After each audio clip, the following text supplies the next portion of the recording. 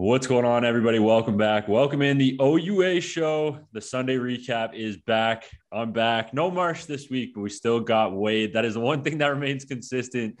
And we had some great games this weekend and some big scores. Some big scores. Lots of blowouts, and some games were kept close early. Some games were blown apart in the first quarter. We're going to start up in the nation's capital, though, the Thursday night football OUA edition. Where Queens and Ottawa. Queens took down the GGs 30-12. It was much closer than that at half until the Ottawa GGs had three straight drives in the second half that resulted in turnovers. Queens started with field position inside of Ottawa's territory all three times, and boy, did they ever capitalize. And I mean, on the Thursday show, what was the one thing that we said that Ottawa was going to need to worry about with Queens? And if Queens got it going, then it would be a bad day for Ottawa. Rashid Tucker, right? Yep. And what does he do? He goes out and has 3 touchdowns. And over 100 yards. But he was not the only 100-yard rusher. The one thing that the GGs did have going for them, JP Simonkinda, 114 on the game. But the Ottawa GGs as an offense just could not find the end zone, starting to become a recurring theme for them. And that means Queens finishes the season 6-0. They don't have a game this upcoming weekend. Only undefeated team in the OUA. And that means that if they make a run through the playoffs, that they will have home field advantage throughout the playoffs and into the Yates Cup, should they get there, obviously. And I believe that would also give them home field for the national semifinal. So we are getting major 2009 Vanier Cup run vibes from the Queens Gales right now. They're going to have the home field advantage. They have the undefeated record. I know that Queens didn't that year. I don't think they did. I think they were one loss during the season. But this team runs the ball hard. They have a great defense that takes the ball away. Everything's just kind of lining up and matching what that 09 team brought to the table. I mean, for us Eastern Ontario guys, and Kingston Yates wouldn't be the worst thing for travel. So no, but I am excited. And hey, let's not get anything twisted. Richardson Stadium, re-renovated now, is a beautiful facility. There will be no Jimmy Allen chance this year, but one thing that there might be is some Western chance coming from the Queens faithful. Did see a few of those in 2009. Western looks to be on a roll, and they continued that yesterday. 48-13 win over the Waterloo Warriors. This one was ugly quick. 41 points hung up in the first half, 24 in the first quarter. Keon Edwards, oh my goodness, can this man be stopped? I mean, anything Rashid Tucker does, Keon Edwards just goes, yeah, I see you. Let me do one better this week. He sees Rashid go for 3 touchdowns. He matches the 3 touchdowns. One of them coming on a 97-yard touchdown. Wow.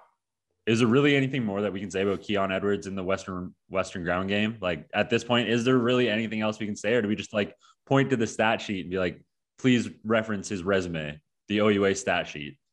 Please reference the big maulers on the O-line that block for Keon Edwards. I mean, now 237, 3 touchdowns, 41 points in the first half.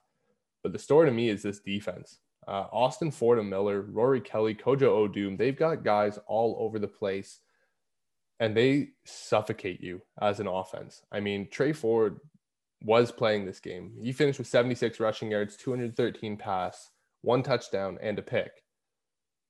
But 213, and you're only getting 13 points. I mean, this team forces you to settle early, and then all of a sudden you're just so far behind. Western didn't even lead the time of possession in this game, but that defense is just so dominant that it doesn't matter how long they're on the field. They just keep pushing away. And that's just so typical for Greg Marshall football, isn't it? Just play bully ball all game long. Like, we're going to beat him. He has bullied the OUA long enough, okay? He has. And that's his formula, though, right? Like, he's going to play hard-nosed football with his ground game up front, and he's going to have those big offensive linemen punch you in the mouth on the defensive side of the ball. And then with his own defense, he's going to punch you in the face when you're on the field with your offense. Like, this has just been Western football for so long. And the fact that Greg Marshall just says, yeah, that's what we're going to do. And then they go out and execute it nearly every single game is just so impressive. And for me, I mean, Waterloo at the start of the season coming in, like we had very, very high expectations for Waterloo, and it's not gone the way that we thought it might go for the Warriors through 2021. No, and they got off to a hot start, but it has seemingly slowed. And I mean, Chris Bertoya tweeted out, like, we have underachieved. So, I mean, clearly they are feeling it too in that locker room for the Warriors, but they have a chance still to squeak into the playoffs. And when you have Trey Ford at your quarterback position, anything can happen once you're there. Cue the Kevin Garnett sounds, eh? I mean, anything is possible. one of the great ones. We had a couple sound bites going before we hit record today, but Toronto, Guelph, 48-0 for Guelph. That defense, I would not want any piece of that in the playoffs. Oh, no. AJ Allen, Jared Beeksman company. I mean, you said it to me off air before we started recording, but what they did best in this game was they created pressure for Clay Sequeira and made him super uncomfortable in this game, something that he had not really faced a lot coming into this game against Guelph. And Guelph kind of, I guess they realized that and said, hey, we're going to pressure this guy as much as humanly possible, and we're not going to allow him to throw the ball because we know when he has space and time to throw and he can read the pocket, he does damage. And to Toronto's credit, they still did have a solid running attack. I think Adam Williams was around 60 yards. Clay had a couple to contribute to that as well. But for the Toronto offense, 12 of 22 in your passing attack for 162 yards from Clay. When you have that low of a completion percentage, it's tough to get anything going. Good news, though, for Toronto, because York lost, they have made the playoffs. So for the first time since their Vanier Cup winning season in 1995, the Toronto Varsity Blues are headed to the postseason. So how good does that make you feel? Bittersweet, I guess, because they've made it's going to be a tough first round. They've made it. It's going to be a tough first round no matter who they play, but they also made it after getting shelled by 48 points. So I know they're going to be pissed off and looking to finish the season at 500 next week at York. But for the Guelph Griffins, 3-2 now, they control their destiny for the playoffs. I believe that seals the deal for their spot. Keandre Smith, Clark Barnes, this duo is electric. What a day. 5 touchdowns combined between these two wide receivers. So they combined 20 receptions, over 290 yards of offense, and 5 touchdowns. So Keandre Smith had 12 for 175 and 2. Clark Barnes 8 for 119 and 3. It kind of sounds like Clark Barnes like got the special teams player of the week last week and was like, oh, but like, wait, let me put everybody on notice that I'm also a damn good wide receiver too. Well, so I'm going to go grab 3 TDs. He had everyone on notice. That's the thing. Like, oh, I know. But to like, he has that kick return touchdown, win special teams player of the week. It just kind of seems like he was like, no. I want offensive player of the week this week now. Unfortunately, there was a lot of guys with 3 touchdowns this week. So I don't know it's going to be a tough one for Clark Barnes, but he's surely making a case at least. But for Sean Lall, he looks healthy again. And for Guelph, that could be your missing link for the rest of this season. Lall went 25-32, 394, 4 touchdowns. He did throw 2 interceptions to Keon Floko, the safety for Toronto. But about 400 yards through the air compared to what we've seen the last couple of weeks, I think he's back. Yep, I certainly do. I think that's safe to say. He had a good game against the Varsity Blues, and I mean, can't say anything more really about that.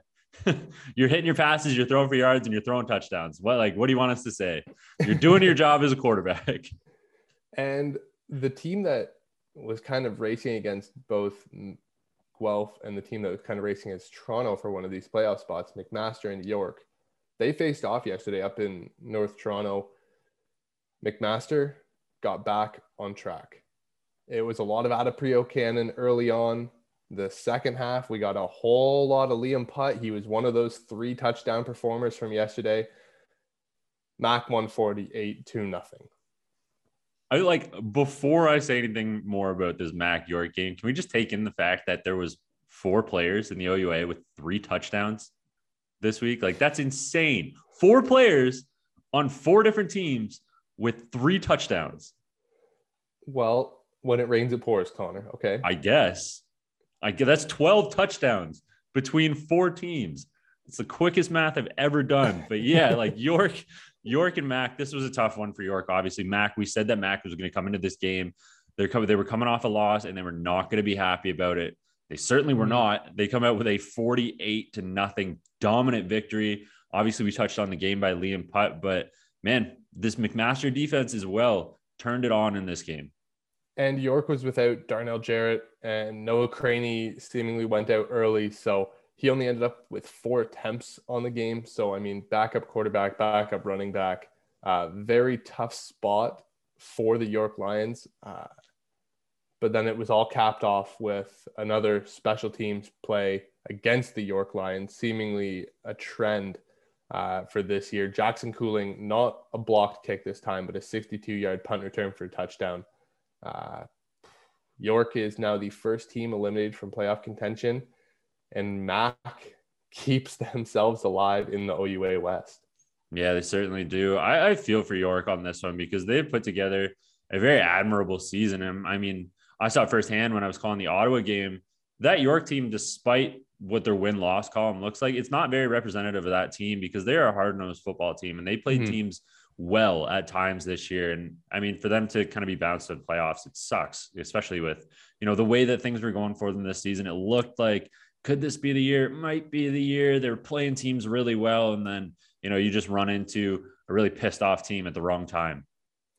Yeah. And it certainly derails you in the last couple weeks of the season when you could have made a small run and possibly squeaked in. I mean, if they had won this game and beaten Toronto next week, it would have been a toss-up on who got in.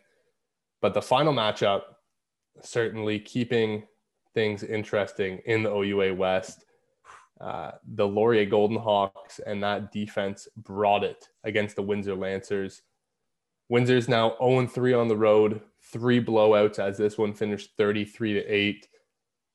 The Windsor offense, 6 turnovers in this game. This is the one thing that we've said about Laurier all season is that their defense is very sneaky. It is sneaky good. We're going to talk about Tommy Bringy in a second, the leader on that defense, because boy, did he have a day. But that is what this Golden Hawks defense does. They just squeeze the life out of you. We saw it again. I keep coming back to it because it was just so impressive, but we saw it against Western and we see it again here today. 6 forced turnovers in this one. And that really was the key, obviously. And on the offensive side of the ball, Ante Ngoven had a massive day. But for me, the key to this win was forcing Windsor off the field, shutting down David Adeniran, and taking the ball away. When you have 6 forced turnovers, it gives you the edge when you're trying to win a game. But I'm going to credit the offense for shutting down David Adeniran because he still did average over 5 yards this game per carry. But when you fall behind that quickly and that much, you can't really keep running the ball, right? I mean, he had a good game. He wasn't up there in yards, but he was over 60 yards, 5 yards a carry. Like, that's what you want from your running backs, is that high of an average. But I mean, when your backup quarterback throws 3 interceptions and Connor Carasello is cooking on the other side, it's tough to stay in the game with a run game. We said that about this Laurier team after the bit of, they kind of tripped and fell to start the season a little bit, but hey, they got up, dusted their knees off. And what have we always said about this Michael Folds Laurier Golden Hawks team? With Folds at the helm, they're never out of it. They are never out of it. And next week we will see the Windsor Lancers at home again. So they host the Western Mustangs. This is a big test because they are undefeated at home, unvictorious on the road. But now they have to play the Purple Mustangs, who are cruising. And that's not a long 401 trip for Western either. That is not as long as a 401 trip for Western as it is for every other team. London to Windsor is only about 2 hours. For everybody else, it's like 4+. So we will see how that one turns out. If you guys missed any of these games, please go back, check them out on OUA.tv. It's free to sign up. You can watch any of the games live or on demand. You can check out the soccer games, rugby games, field hockey might have some that get pushed up on OUA TV. So it is certainly a great place to catch university sports here in Ontario. If you want to check out Connor and I, at Wade Zank, at Connor R. O'Neill, at CF Perspective, where we bring you guys more content, including the players of the week each Tuesday. Absolutely. And that closes it out for us for now, but we still have one more week of the OUA regular season left before we get into playoff football. So we're not going anywhere despite the season winding down. We're not going anywhere. We're going to be back on Thursday, and then we're going to be here with you guys all the way through the playoffs. So buckle up, because we're just getting started. We had 6 weeks of warm up. Now we get the playoffs. So, hey, we'll be back for sure.